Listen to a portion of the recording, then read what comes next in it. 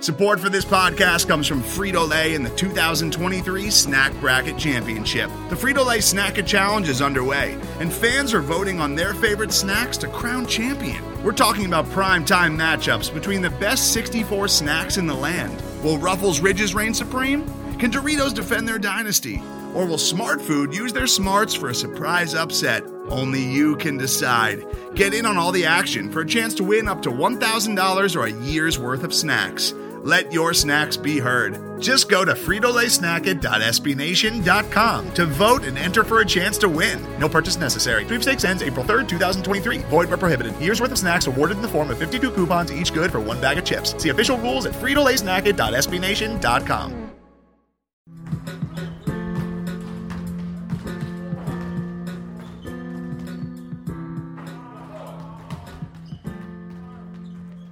Hey there, and welcome to ATL and 29, a Peachtree Hoops podcast where we look at the NBA from the starting point of Atlanta. My name is Kevin Chouinard. I'm here with Tyler Jones. And Tyler, I guess the first question is Cam Reddish and Evan Turner for Tristan Thompson. Who says no? No comment. Like, I mean, come on, man. Like, I understand we live in an age where, you know, you have to write stuff down to get views and clicks and all that good stuff, but that's just unprofessional. Like, I'm sorry. That's just flat out. Yeah, I don't even blame the writer. I blame the editor. Editor, like somebody, like, you know, somebody has to step in and be like, why would the Hawks do this? Huh? And then, I mean, the coup de grace was, you know, Trae Young can have a lob target in Tristan Thompson. I'm like, what? What am I reading? It's like a parody. It's like, okay. And again, like I say, the Hawks need somebody to play defense. That's going to get better if Reddish leaves. Yeah, I'm like, the writer clearly hasn't watched the Hawks, but, you know, people have to, you know, they have to write something for every team. Right. And so it's just like, well, that's dumb. And I don't know. It's just it's silly season. You know, apparently Collins is out the door. I find it amusing that people think the Hawks are going to be able to pay, like, they think that $20 million a season is what John is asking for. I'm like, hey, man, come on. John Collins currently has an effective field goal percentage of 60% effective field goal. And what that means is that doesn't take into account free throws. So it's basically just your pure shot making ability, plus with the additional bonus of, you know, 3-pointers being more than 2. And he's at 60%. And he has a usage percentage of only 23, but he's averaging 19 points a game. So, you know, he's not the focal point of the team. That's clearly Trae Young, but he's an extremely efficient offensive basketball player. And then on defense, he's good. Like, he's not great. He's not elite. He might not ever be elite, but he is good. Like, I don't want to have to read more that John Collins is defensive liability. The Hawks' issues go beyond John on defense. And really, since he's came back, the Hawks defense has been relatively fine. When he's played alongside Cam Reddish, who sadly has been hurt over the last couple of games. And you notice, it was very noticeable immediately the second that Cam Reddish got hurt in the Mavericks game, that the Mavs just started. It was just, you know, easy opportunities for their, you know, multitude of good offensive talent that they have on that team. Right. You know, the Hawks just didn't have a guy to throw on any one of them to, you know, slow them down or stop them. And then we saw it again against the Celtics. You know, the Celtics employed 3 very good wing players. And really, you know, without Cam Reddish there and to, you know, defend at least one of them to shut them down, or, you know, at least to slow them down. Like, if somebody gets hot, you know, it's Jeff Teague guarding Jaylen Brown. And Jeff Teague's just too small, and, you know, he didn't really compete that game till the fourth quarter. So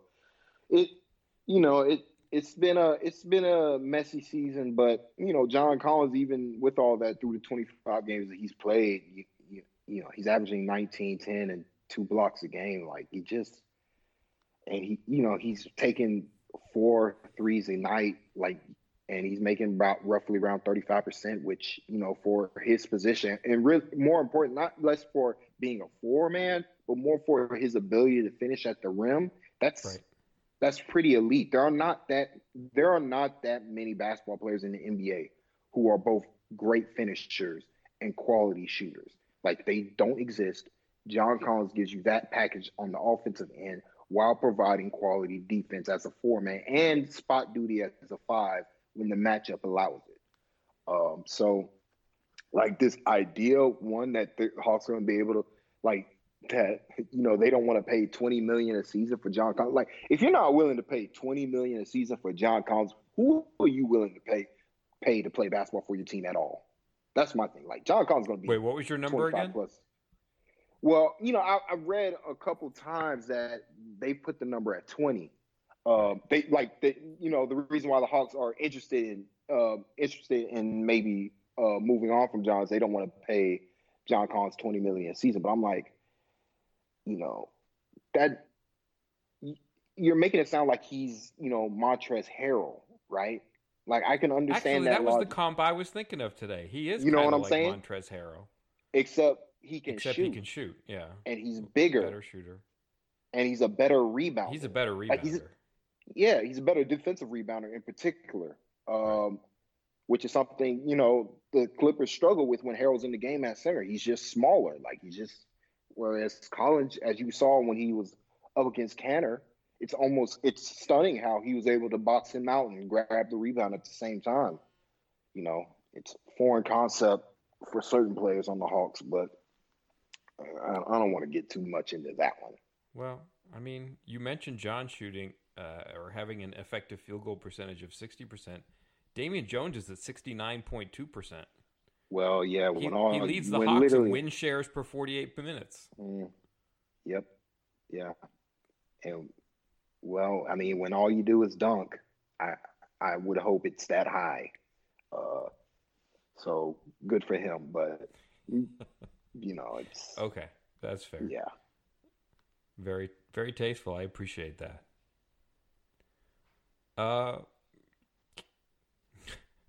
Cam Reddish? Like, I'm like 5% worried just because of how he got hurt. Hold on. Not that he got a concussion. Oh, sorry, go ahead. Kevin, before we go on with that, what do you make of these John Collins, rumors and, speculation? Because I don't know, as a fan of the Hawks, I'm annoyed by it. Like, to me, it just feels like the Hawks are trying to pressure John into taking a lower number that they would be more comfortable with instead of paying him market value. I'm personally annoyed with how this is all played out because I mean it's a new side, right? I mean we've had Travis here for 2.5 seasons, and his job up until now has been just get assets, get talent, get young players, draft right. And now we're in a new phase where it's time to negotiate with players, and it's really a blank slate. I mean, I honestly don't even know what to expect. I do think that part of it is just noise coming from other teams. I think everybody realizes that he's eligible for an extension, and everybody feels like they got to kick the tires at that point, and then anybody that kicks the tires and gets some feedback and wants to swap feedback with somebody to find out information about another team, that kind of gets out there that there's a name, and once his name's out there, it comes out, but you don't know who it comes from. I do feel like it may be coming from other teams as opposed to the Hawks. I know Travis was in the building last night. I think he wanted to get it out that it's not coming from him, or that I think he wanted to, either walk it back or just state his side of it. But he's definitely there and concerned about it. I don't think he wants John Collins' name out there. I'm sure he'd like to talk about it in the offseason. I mean, I still think that the most likely outcome for all of this is that, nothing happens at the trade deadline involving Collins. I really don't think, if there's a Capela trade, it's not going to involve John Collins, is it? No, absolutely No, not. because the Rockets are just trying to get off a contract. Yeah, and that's where, like, if that's the only Rockets trade that I would see the Hawks make for Capela is if the only asset they give up is literally the Nets pick. Yeah, and that's it. Like, not seems... even Lennon Parker. Like, because I feel like that would be too much. Because you could get something for Alex Len, if you wanted to trade him. They're not. I guess they're not he's doing expiring. the Rockets a favor. Exactly. Yeah. But you probably get like a worthless second round pick. Not worthless, but one of those fake seconds. I don't think you're going to get much for Len if he's expiring and he's hurt simultaneously. Well, yeah, this was, of course, before right. everybody But I just think the ultimate scenario here is that nothing happens involving Collins at the deadline. They go into the summer, they talk. Collins has one number in mind, Schlenk has another number in mind. And there's nothing there to force them to come to a deal this summer. I mean, I just don't think it's going to happen. And then he's in restricted free agency, and at that point, he'll probably get a number that he likes, and the Hawks will probably have to match at that point. I don't know. I just don't think anything happens for a while. I think teams end up in restricted free agency all the time, and I think he's a good candidate for that. Yeah, and I guess that's what's most bizarre is this idea that the Hawks have to trade him if they don't sign the rookie extension, when they can just accept the number that he gets in free, exactly as an RFA. And they're because the ones he's good. Like space. He's good, and if he's good, he's going to continue to be good and probably be even better as he goes on. Like, any number that he signs for, you can still get good value on the trade market. So, like, because here's the thing, John Collins doesn't make much money. Like, you really can't trade him for like salary. Yep. And so, like, it's a similar situation. Like, if the Hawks were trying to move on from John Collins, which they are, and they've made pretty clear publicly that the Hawks are not shopping Collins. They are listening to calls, trying to see what his market value is. But if they were to do that, because he makes so little, like, it's hard to match salaries with a quality basketball player that would be a plus replacement plus assets. Like, I don't even think this is the peak of John Collins' value. That my largest point. Even if he signs for a high number in a rookie extension this offseason, or he does it next during restricted free agency, even if he signs then, I think that's when his value will be at its highest, when he signs the second contract and he's able to be traded on a number that teams can see. Because, again, like I said, he's a good basketball player. Like, you bring up a good point, though.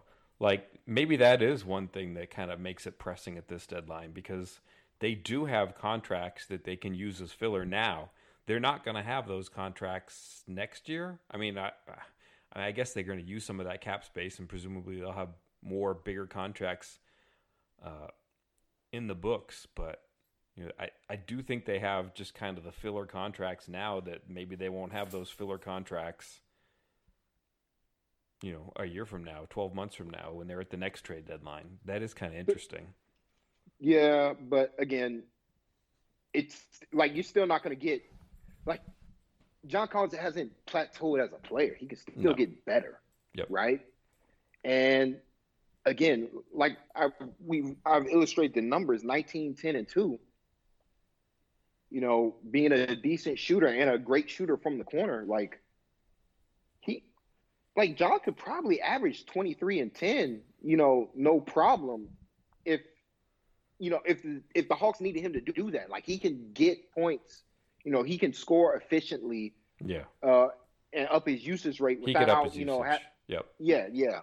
on a different team that might need more scoring punch, and like that team may see him in a different light than the Hawks and might pay more than the Hawks would like, but at the same time, that means that he'll still be tradable when he's on that high number. Like if he's making 25+ million a season, and again, like I say, it's his range is probably around whatever the max is in 25 million at the low end, just because of how good he is already right now in his age 22 season. And that's just the reality of the NBA. You're not going to be able to get good young basketball players on good deals anymore. The days of Al Horford signing 6 years for $12 million a season, like those days are over. Like you're not going to be able to get Al Horford types of talent on that level of a bargain contract. Even though that was a different salary cap era, at the same time that was a deal. That was a deal even back then. Al Horford signed a below market value contract. Agents are better at scouring the market, and teams are just always in the hunt for good young basketball players. And, John, and I keep saying it again, like John is just simply too good to me being like, oh, you can't pay that man, 25+ million. Like, well, who can you pay? Tobias Harris makes $26 million a season. John Collins is better than Tobias Harris. Right. That's the reality of the basketball player that John Collins is. He's a perennial all-star talent. Like you're going to have to pay him. Like I'm not sure he's perennial all-star talent, but he really does do a lot of things. Like he was a bad defender last year, and that's done. Like he's been just different this year. And he's better. And it is true that he is better as a defender at the 4 than at the 5. Like that is true. Right. But just because the lineups with him at the 5 that have had Reddish, Herter, Hunter, and Trae Young, those, that's been a really good lineup for the Hawks. Small sample size, of course, but yeah, they've been good. I think it's their most used 5-man lineup though, so it's a small sample size. Well, I mean, it probably is, but it's it's still small a small sample. Yeah, it still is. It's not. It hasn't been that many games. No. It hasn't just been that many minutes of them playing together. Right. But it's a positive sign that the 5, the guys who you consider part of the core have all played well playing alongside each other, and I do think it's probably the Hawks' most talented lineup. That's probably why it's the best currently. But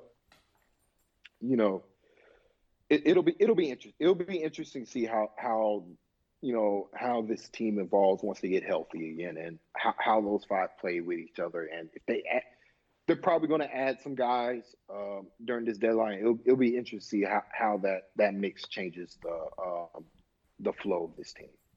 So wait, what do you think is going to happen at the deadline? There's so much Capela smoke that I would imagine Capela ultimately ends up in Atlanta. Just because the Rockets have to be done with Capela at this point. Like they've basically said we're done with Capela. Like just by the amount that he's in the rumor mill, and if the Hawks are willing to give up that next pick for Capela, that's probably the best asset the Rockets could get, along with shedding salary. So I would wager that Capela ultimately ends up a Hawk, and I can also see some smaller moves the Hawks make, where they take flyers on guys. If the beat guys over at Denver floated Juancho Hernan Gomez at the Hawks, inquired about him. That's a name. A young player like that who's not playing but has shown talent in the past that maybe the Hawks could take a flyer on, because that's the thing about this Hawks team. Like outside of the guys Travis Schlenk has drafted, it's and Lynn and Parker, who have both been hurt. Like it's a bunch of guys who probably aren't going to be on the team next season. Maybe Goodwin. I would suspect Goodwin probably will be, but it's just a bunch of guys who there's plenty of minutes to go around for talent as we've currently seen with all these injuries going on, that the Hawks just need more bodies, and they need young talented bodies to just see if they can be quality players in this league. So I would wager the Hawks round out their depth, because that's what's been lacking on the team at the moment, especially with all the injuries. I was trying to do a mental exercise the other day of just looking at the Hawks roster or rosters for the whole season, they've had 17. I'm sorry, I take that back. With the two-way players, you can have up to 17 players, but the Hawks have had 20 people suit up for them this season, and I was like, how many of those 20 players are going to be around at like the start of the 2021-22 season? Like a year and a half from now, let's say. How many will still be in the NBA? And it was pretty dire how many names you look at and you think, well, they might be in the NBA. I certainly don't feel confident on a lot of those names. It was an uncomfortably short list. Yeah, it's this the biggest thing that John Collins being suspended showed is that this team just wasn't made to compete for an 82 game season because they couldn't sustain a bad injury luck. Like John Collins went out and all of a sudden, they simply didn't have enough good basketball players, like just overnight. Like the second that happened, Lloyd was out playing guys too many minutes who shouldn't have been playing just because, he was trying to find something that could even reasonably work. And now that Collins is back, they look like an atypical NBA team. Whereas before, they were easily the worst team in the NBA. Now they're just one of the, many dregs in the Eastern Conference. If John Collins was healthy, they'd probably if John Collins didn't get suspended, they'd probably maybe a bit better than what the Bulls are now. But it'd be like, it was a tough schedule at that point. Yeah, but then at that point, it's like, do you really want the 8th seed? No. Or, you in the 7th? Yeah. I don't know. This Hawks team is interesting because I do think when they're healthy and they're playing well, you see the talent. What was the game? I'm trying to against, was it the Wizards, where they completely annihilated? I don't know. They've had some good games. I know one was definitely against the Wizards. I know they had another one where they had all their guys healthy, or all the core 5 guys were healthy. Before Hunt and Reddish got hurt, they were playing some pretty good basketball, and they had one of the better games of the season. And they didn't do anything special. It's not like they made a bunch of threes. They just played smart basketball. Cam Reddish, I can't believe I'm blanking on the game, but Cam Reddish had it was against the Sixers. One of the best games of the season was against the Philadelphia 76ers, where Cam just multiple times would just make the right play. He had a very mature game. Trae Young had that insane first quarter, but then Trae just kind of he was just really good and really solid throughout the game. It felt like everybody played their role how they should, and all the pieces fitting and working really well. Hunter was making his threes. Collins had 20 rebounds. Trae Young almost had a 40 and 20 night too. So it was just fun to watch those guys, play up to their talent level. Because as a talent, they're fairly talented. Those guys are. You see why, when Hunter and Reddish are playing well, you see why they're lottery talents. It's just been, the consistency that's been, frustrating from those two in particular, and a little bit from Herter as well. That's why it's kind of frustrating that both, everybody got hurt, because even Bruno Fernando was playing good basketball before he got hurt, and it's it just sucks. It just sucks that you're watching a team not have all the cards on the table to be and having to watch a diluted product every night because everybody's hurt. It's frustrating. They have 9 names on the injury list for tomorrow. You only have 15 on an NBA roster and 17 with the 2-way. So it's that's more than half the team. That's more than half the team. For what it's worth, DeAndre Hunter, he missed the practice today for personal reasons. He's still on the injury report and listed as questionable with an ankle sprain, but I think I don't know. He's just questionable, which is kind of very much up in the air. It doesn't sound like Alex Len is going to be. I don't know. Every time his name comes up, Pierce kind of grimaces like, yeah, maybe might be a while. I don't know. Nothing official there, but just my gut.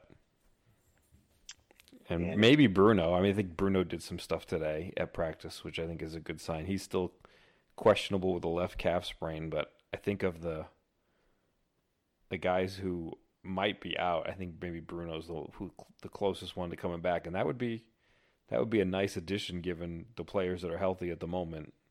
They could use some help up front. Exactly. Yeah. But Cam Reddish. Go ahead. No, I was just gonna say it just really sucks for Alex Len, contract year, and he was having probably the best season of his career, and it sounds like his body just gave out on him, and hopefully he can get back.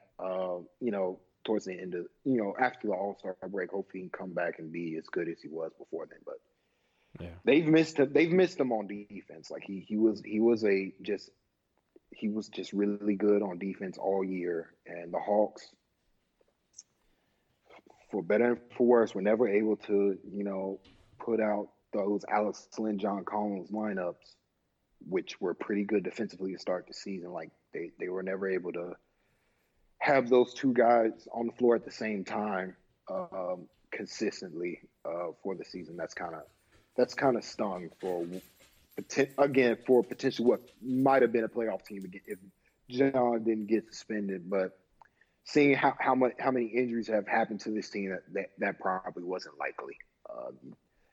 Because again, they just, for an 82 game schedule, man, you need all 15 guys to be quality rotation players, or at least somebody you are comfortable with putting out there on the floor, and that's just not the case with this team, and that's fairly evident. Yeah. Cam Reddish, Lloyd Pierce said he did 2 workouts today, so they had practice. I guess the practice was probably at 11, but before practice at 11, they said he did some full court running, jogging. Both of those verbs were used, so I don't know how intense it was, but he was out there running.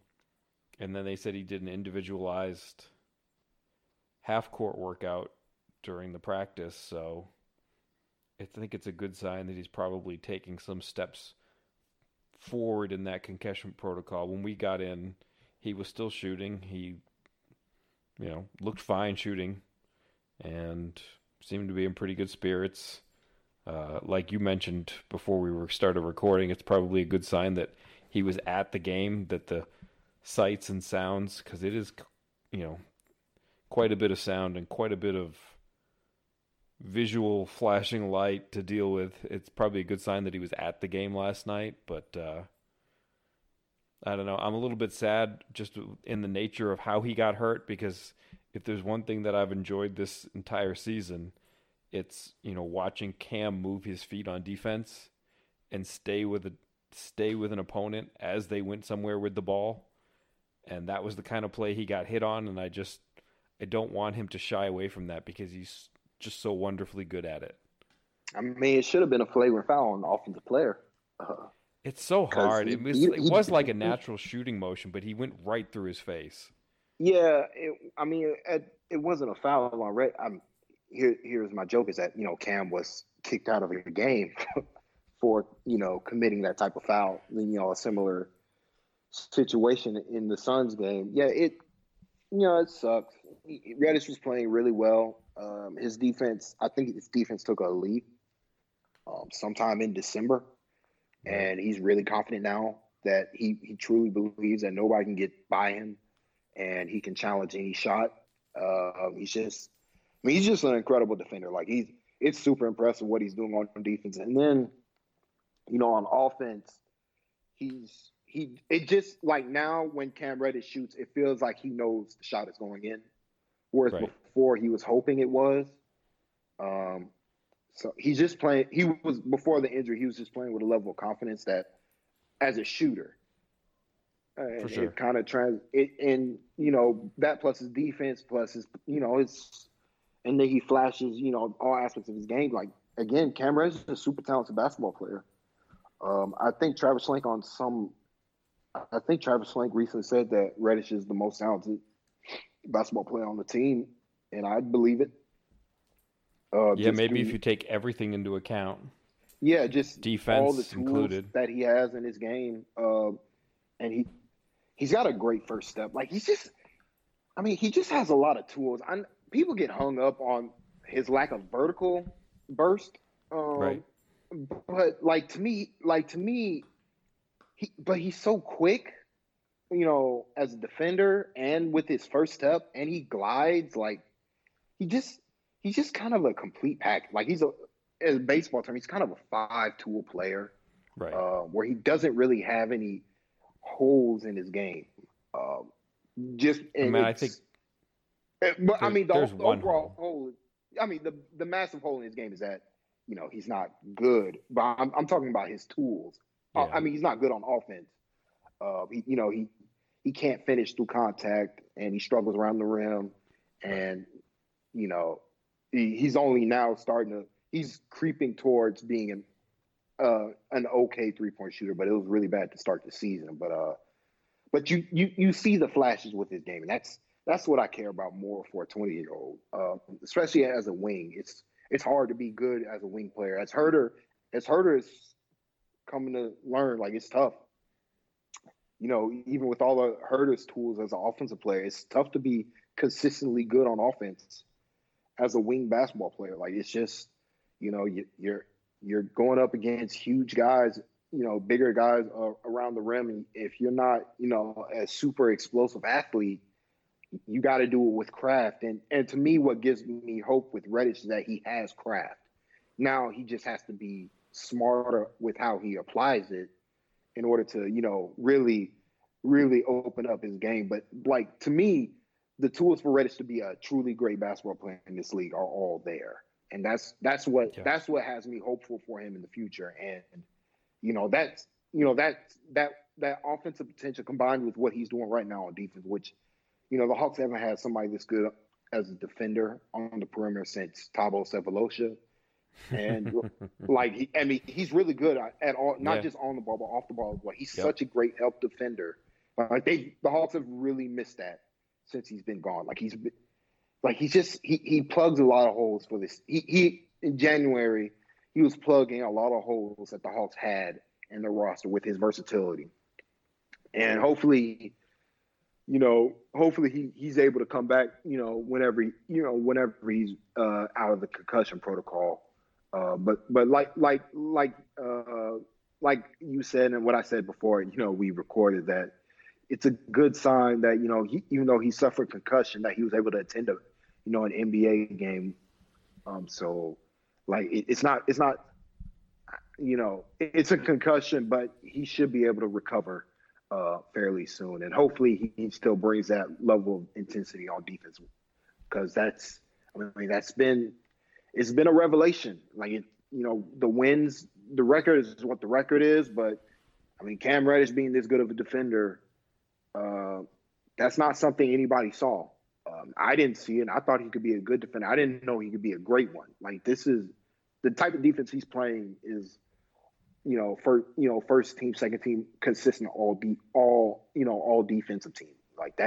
That's the low defender he's been, and that's a plus. That's not something you usually can get, with the 10th pick of the draft. You hope for a good starter, but if you get that level of defense plus his offensive talent, which he flashes at times, that's a really great player in this league. Yeah, and it's not like the Hawks are some defensive juggernaut. In some ways they've made it harder for him to be a good defender just by how many bad defenders that he's played with. Mm-hmm. And for him to be that good oftentimes by himself. Well, to be fair, I will say in defense of some players, Kevin Herter has been solid on defense. Right. Particularly as he was very good rebounding last night. Well, and he's been very good at defensive rebounding all season. That's something that Zach Lowe had illustrated in his, 11, 10 things I like and but don't even like. Not the rebounds themselves, just the box outs and stuff. He was getting some big bodies and just moving them out of the way last night. And they were players that were much bigger than him. And it's okay, that's something that's a step forward, I think, for him. And like I said, as a rebounder, he's done that all season. He's been a lot more physical overall as a defender. I've been like, to me, Herter's defense has been, solid. Right. To where you could see him becoming a good defender, or at least to the level defender at his position that what John Collins is now. At when he's playing the five, which is solid to good, but who could get overpowered by bigger guys. But that's that's the NBA. That happens to everybody. I just want to defend Reddish because the truly awful defenders are the point guard and the center on the team at the moment. And there's nothing the Hawks can do about one of those guys. Like, just gotta live with that faulty faucet at the But point Reddish guard helps position. a lot with that, because if Exactly. if there's an option to move Trey off the ball that they can live with, they can, because Reddish can go on the ball. Exactly. And you can hide. Reddish is the type of defender where now it's viable to hide Trae Young on. That was a big a big reason why the Hawks were able to beat the Sixers was that they were just able to hide Trae Young on whatever garbage perimeter offensive player the Sixers were playing at one time. Yeah, a lot of tie ball. You save his energy on that end of the floor and able to bring it, all night, on offense. It's just a tough situation. Hopefully next offseason, next draft, what they do at the deadline, they're able to upgrade the talent so that, Trey's not doing everything. John Collins isn't asked to plug so many holes. Reddish isn't asked to plug so many holes. Like, you just have more talented basketball players on this team. I feel like the young guys will play a lot better as a whole. Fair enough. Have we gotten everywhere that you wanted to go? I forget. We had a roadmap, and sometimes we do better at other times at staying with it. I meant to say that I'm pleasantly, I guess. Well, before we leave Reddish, I'm pleasantly pleased because I still think that the big hole for him is finishing at the rim. And you mentioned he doesn't have the great vertical burst, and I mean that's fine. He's 20 and he's coming off an ab injury. That might not come right away, but just like the decision making, he was just driving into block after block after block in November. And you can see the baby steps. I was never really that worried about the jumper because it looked fine. He just had sloppy footwork. But, like, the driving was a real problem, and now you can see him finding some solutions.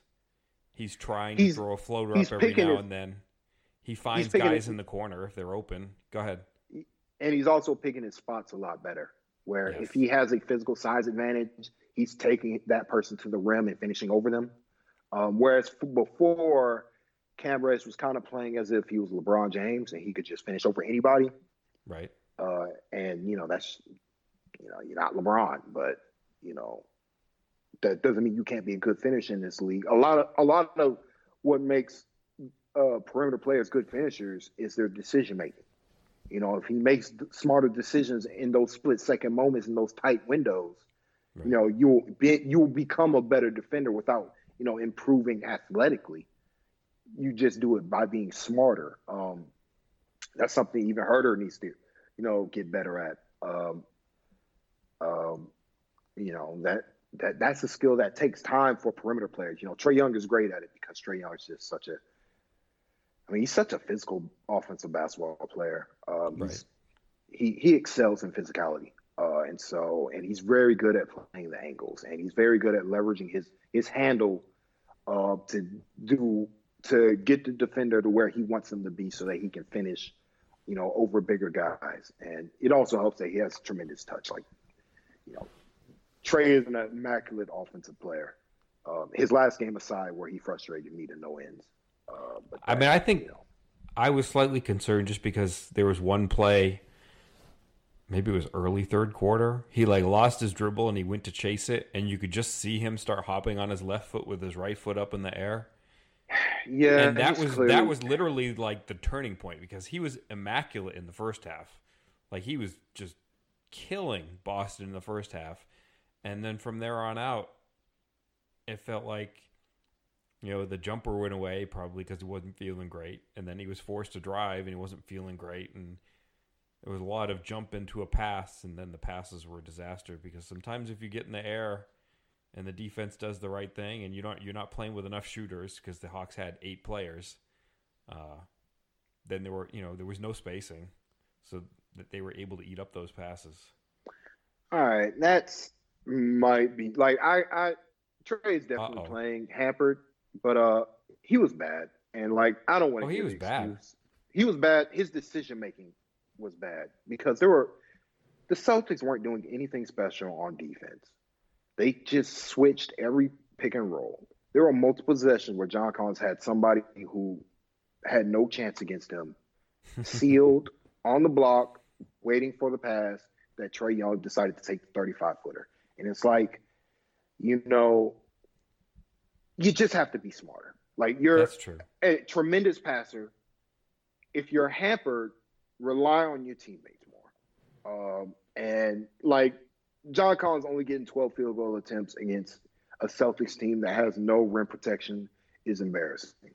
And that's a team-wide failure. I appreciate Herter getting up to 21 shots. That's good for him. But at the same, so I'm fine with that. But Trae, when you're okay, right. I was talking more about the passes than the jump shots. But it's like, okay, Grant Williams just locked you up. How about you not try to take him off the dribble again to prove that you're better than him? Like, I don't know. Trae sometimes let guys get in his head too easily. I wish he was. I wish he wouldn't let trash talk influence his game as much as, to me, from the outside looking in, it appears that it does. Because it's just too easy to get him into, okay, I'm going to prove I'm one of the best basketball players in the NBA. You don't have to prove that anymore. You are. You got voted in the All-Star game. Players voted you third, in the Eastern Conference. Fans voted you first. The media voted you second. Like, you're validated as one of the best basketball players in the world now.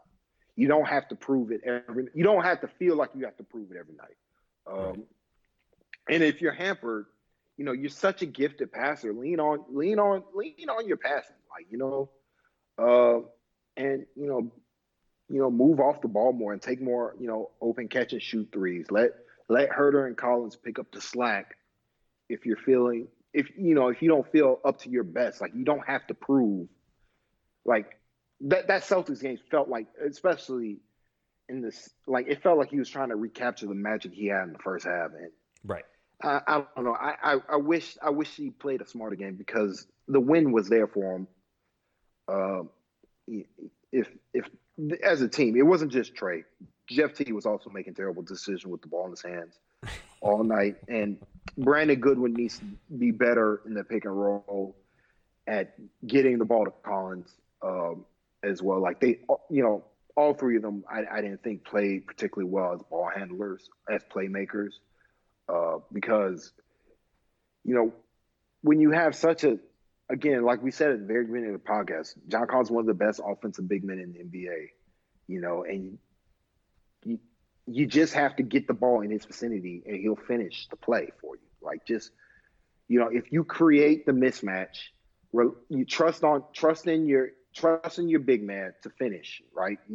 He's one of the guys you can trust on this team to finish when you create for him. And so I that game, and Trey's really good at that. Like, Trey's good at playmaking for them. But I did feel against the Celtics, he was playing a different game, and I personally didn't care for it. I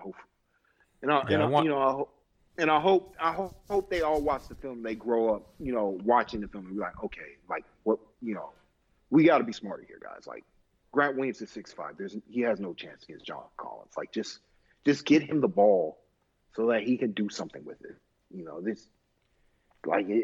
I was personally just frustrated because it was. That's fair.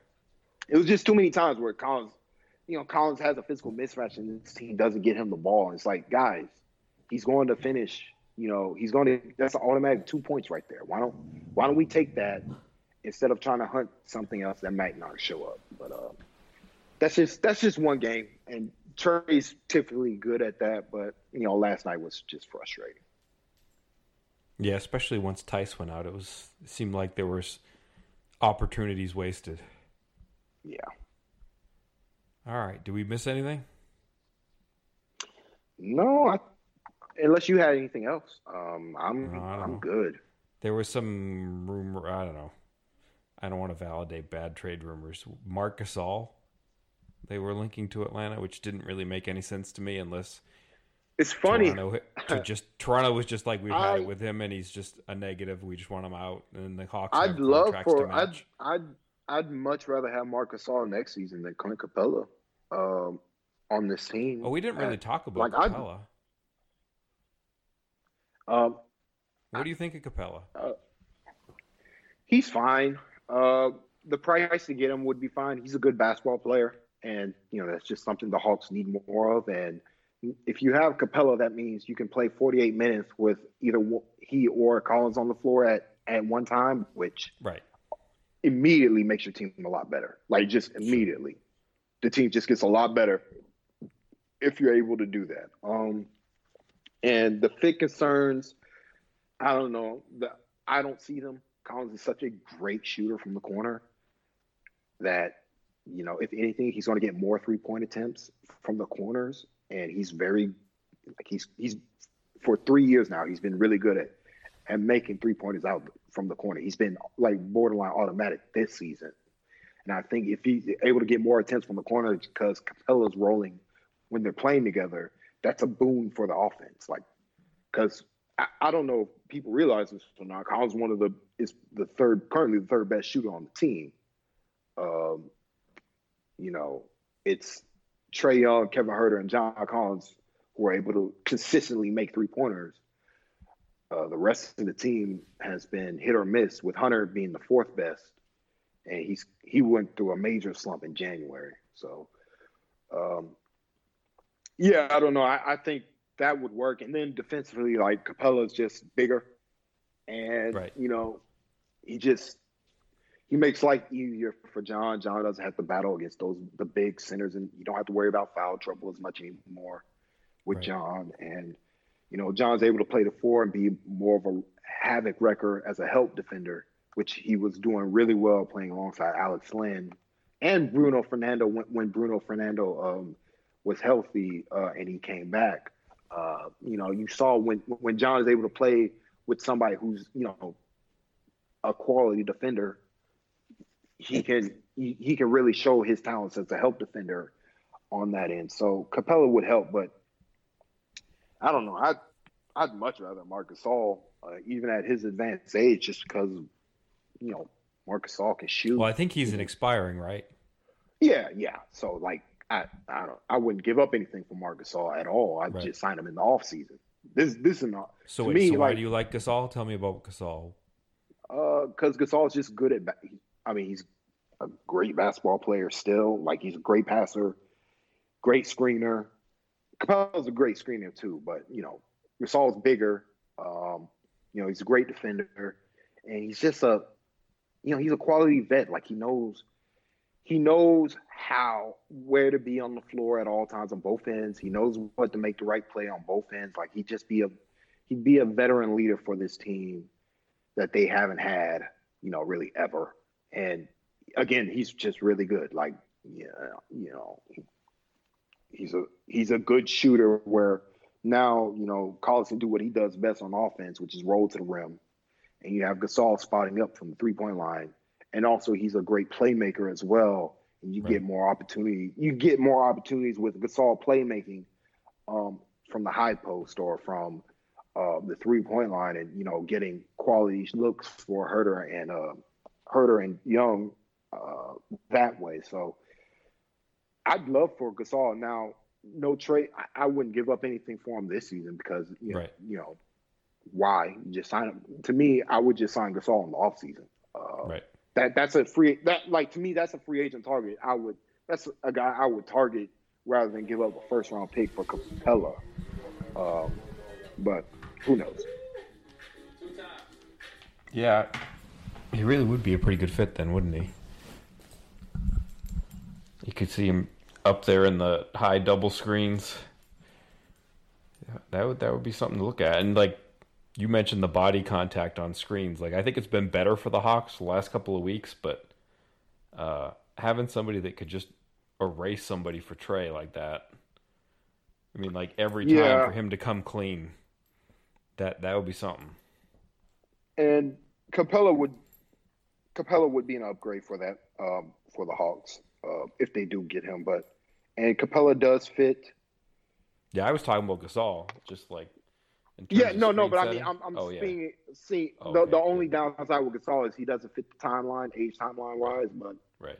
you know, that's a guy I would definitely be willing to give a short term deal for a decent Exactly. amount of And money. that might be the future of the center position, especially if you really like John Collins. Like if you think John Collins is where you put your money as a big, then you find the mix and match centers might be 2 years at a time. 2 years of one guy, 3 years of another guy, 1 year of this guy. You know, teams have made centers less of a priority and try to get by with, whoever comes along. And, if Marc Yeah, Gasol is like your the Hawks did solution for this two year. years, yeah, like Dwayne Dedman, if you get Gasol for 2 years and it works out for 2 years, that's great. And then find the new guy that you need 2 years after that. Yeah, the only downside with that is that um, there are great centers in this league who you'd like for have a long term relationship with. But there are so few and far between that that does make sense. That does make sense, logically, but I don't know. I don't know. We'll see after the deadline if they get Capella or not. Um, I I mean, I like his contract. I kind Capella's of on a hope good they. contract. Yeah, it is good. It's a great. It's a It's good team contract for friendly. a quality starter. Yep, yep. But Like if you know, even if I you like use him for a year, you could probably get off of that, and whatever you put into this trade now, you could probably recoup at the next trade deadline. that's fair. It's not like Kevin Love's contract. Yeah, sucks for Love. He's kind of stuck. Right. He's stuck in Cleveland. Just nobody wants that contract and that injury history. They don't want what's going on with the Pistons right now with Blake Griffin, where you know Griffin had a great season last year, but his body kind of pooped out on him this year. So it's been a rough ride for the Pistons, and they nobody wants to trade for that contract now. So it's kind of dead salary, and that's kind of what Love is, where he's just not for all of his he's not as good as he used to be on offense. And his defense is just a massive issue. He makes so much, and he makes so much money. Like Yeah, it's a problem. it is. Man, we got to end on a more positive note than that. That was just depressing as heck. You got anything better to end No, on? um, Trae Young starting the All Star game. It's the first time Yeah, I feel like three that's point ever happened contest. since. I don't care about that, but I They don't even added care some about the All extra. Star They game. added they added two balls that are 6 feet behind the line for Trey. Yeah, hopefully people watch it. I guess, but not me. I mean, you gotta watch. You got Dwight Howard in the dunk contest. Yeah, I'll pass. No, I'm more of a Saturday player. I kind of pass on Sunday.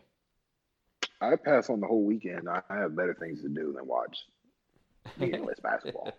I watch when Trae Young plays. I watch it on YouTube, the highlights of what he does, There and you then go. do something else. All right.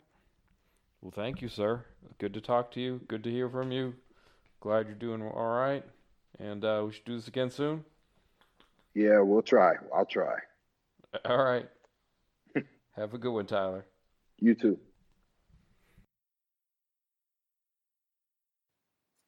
And just a little bit extra here. I caught up with Jeff Teague after practice today. Talked to him about Cam Reddish, his Wake Forest connection with John Collins, being the old guy on the team, going to Minnesota to play his old teammates, coming to Atlanta for a second time, and also today being the 5th anniversary of the day when he, Kyle Korver, Damari Carroll, Paul Millsap, and Al Horford collectively pulled in the January 2015 Eastern Conference Player of the Month. So here is me talking to Jeff Teague. You'll hear a little bit of Ben Ladner in the middle, but a fun chat with Mr. Teague. 5th anniversary of the day that you guys got the Player of the Month together. Oh, word. Did that surprise you when that happened? Yeah, it kind of did. It never happened before, right? Right. I don't think so. Yeah, it was pretty unique situation. We had a really good month. Are you looking forward to going back to Minnesota? I mean, it's kind of all the same. Whatever. Do you have any loose business to do, like pack a bag or get something done? I'm pretty all packed up. I'm just looking forward to hanging with a couple of the guys I'm really close with out there. Seeing them jumping around a little bit. What do you do to get, when you come to Atlanta, what do you do to get used to the roster in terms of, what do you get out of a practice in terms of learning about your teammates and all that kind of stuff? Honestly, I just try to talk to everybody. But it's been 2 weeks now, so I just try to rub shoulders with everybody, talk, try to figure out their personalities. Basketball, I mean, we're a development team anyway, so that's going to keep figuring itself out. As far as off the court, I try to get to know everybody, see their kind of personality. What's different after you've had practices versus the first 2 games where you're just out there playing before you've even had a practice? I actually know the coaches. I know them by name now. I just kind of figured all of their names out. I know a couple more players, not as many because we don't have a lot of time to practice because there's a lot of injuries right now. We don't have a lot of guys. But, I learned a couple more plays. That's really it. You look like you have good chemistry with another Wake Forest guy out there. Yeah, I like playing with John. Well, he's easy to play with. He rolls to the basket, plays hard. Pretty much the whole team, man. The thing I like about them, they're all young guys, but they play really hard. That's all you can ask for, guys. First and second year. When you first got here, I asked him if he'd met you before or anything. He said he knew most of the Wake Forest guys, but he hadn't crossed paths with you? Yeah. I never really go back to Wake. I haven't been back since I left, so it was crazy when he got drafted. I didn't watch Wake Forest at all, so I seen him pop up. I'm like, Wake Forest? And I seen him. I'm like, dang, okay. And then he got drafted 19th like me in Atlanta. I'm like, he got to be special. Something good about to happen. And he's been great since I put eyes on him. He's playing well. You talk about picking up the offense. How universal is it? Because I know there's a lot of plays, sets, stuff like that that's kind of across the league. How universal was it, and how much of it did you have to kind of pick up because it's specific to Atlanta? The language is a lot different. Most teams I've been on in general, most of the stuff is pretty similar to what we do, but the language is totally different than anything I experienced. So I'm still learning the language. Honestly, that's really all it's all about. They have really different play calls. Had maybe your best game as a Hawk for the second time last night. I guess is that a product of kind of figuring things out, getting more comfortable with it? I think my first couple of games here, I was just playing so sped up. I just wasn't comfortable yet. I felt like a rookie almost because I was excited to be back, but I didn't really have my feet underneath my legs. I was just kind of playing, turning the ball over, playing fast. And last night was like the first time that I just felt normal. I was like, the game feels normal again. Obviously, kind of approaching the trade deadline these next couple of days. What's it like for a player this time of year? Like in the locker room, is there any intense, feelings? Like, what's it kind of like to be in the middle of this? I guess when you're in your first 4 years, you're probably scared. Yeah. You don't know what to expect, and if it's the only place you've ever been, you kind of don't want to leave. So, me personally, it doesn't bother me anymore. It is what it is. It comes with the territory, and I think if you play long enough, you're gonna get traded. You're going to play for a different team, so it's easy for me. Do you say anything to the young guys about just, hey, stay focused on the game and all this? Like, do you give them any advice about how to deal with this time of year? It's too hard, man. They got social media. They're on their phones all day. I don't really get on my social media platforms like that.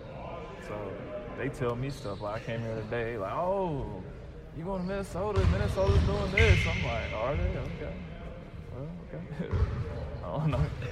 But hey, I guess, it's like hard to get away from it. Yeah. Everywhere you go, it's there. Does this team make you feel old? There's so many 21-year-olds. Yeah. Cam Reddish makes me feel older. Yeah. I talk to him a lot. The fact that he's 2019, one of those. It's like, man, I just remember when I was 19 and 20. And in fact, and now that I'm the old guy, and I used to make fun of all the guys on my team, and now I'm that guy. And the fact that I'm only 31 makes it even weird. Like, I'm one of the older guys on the team. I'm 31 because when I came to the league, it's 36-year-olds, a lot of 35s and 33s and things like that. So it's me and Vince. Is there anything in Atlanta that you used to do when you lived here and now you kind of picked it back up because you like doing it the first time around? I just always enjoyed coming to the practice facility. Like some other teams I really didn't enjoy it. I guess I just like the people around here. Like Steiny and those guys being around for so long. I just like being around them and seeing them and talking to them.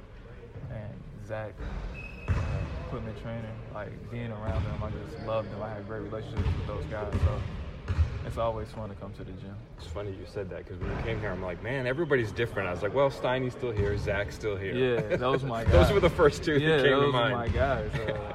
So every time I seen them when I played in different cities, we would talk for 30 minutes, 40 minutes. And when I came back here, it was like reconnected. And Scotty P was here my last couple of years, trainer. And me and him were really close.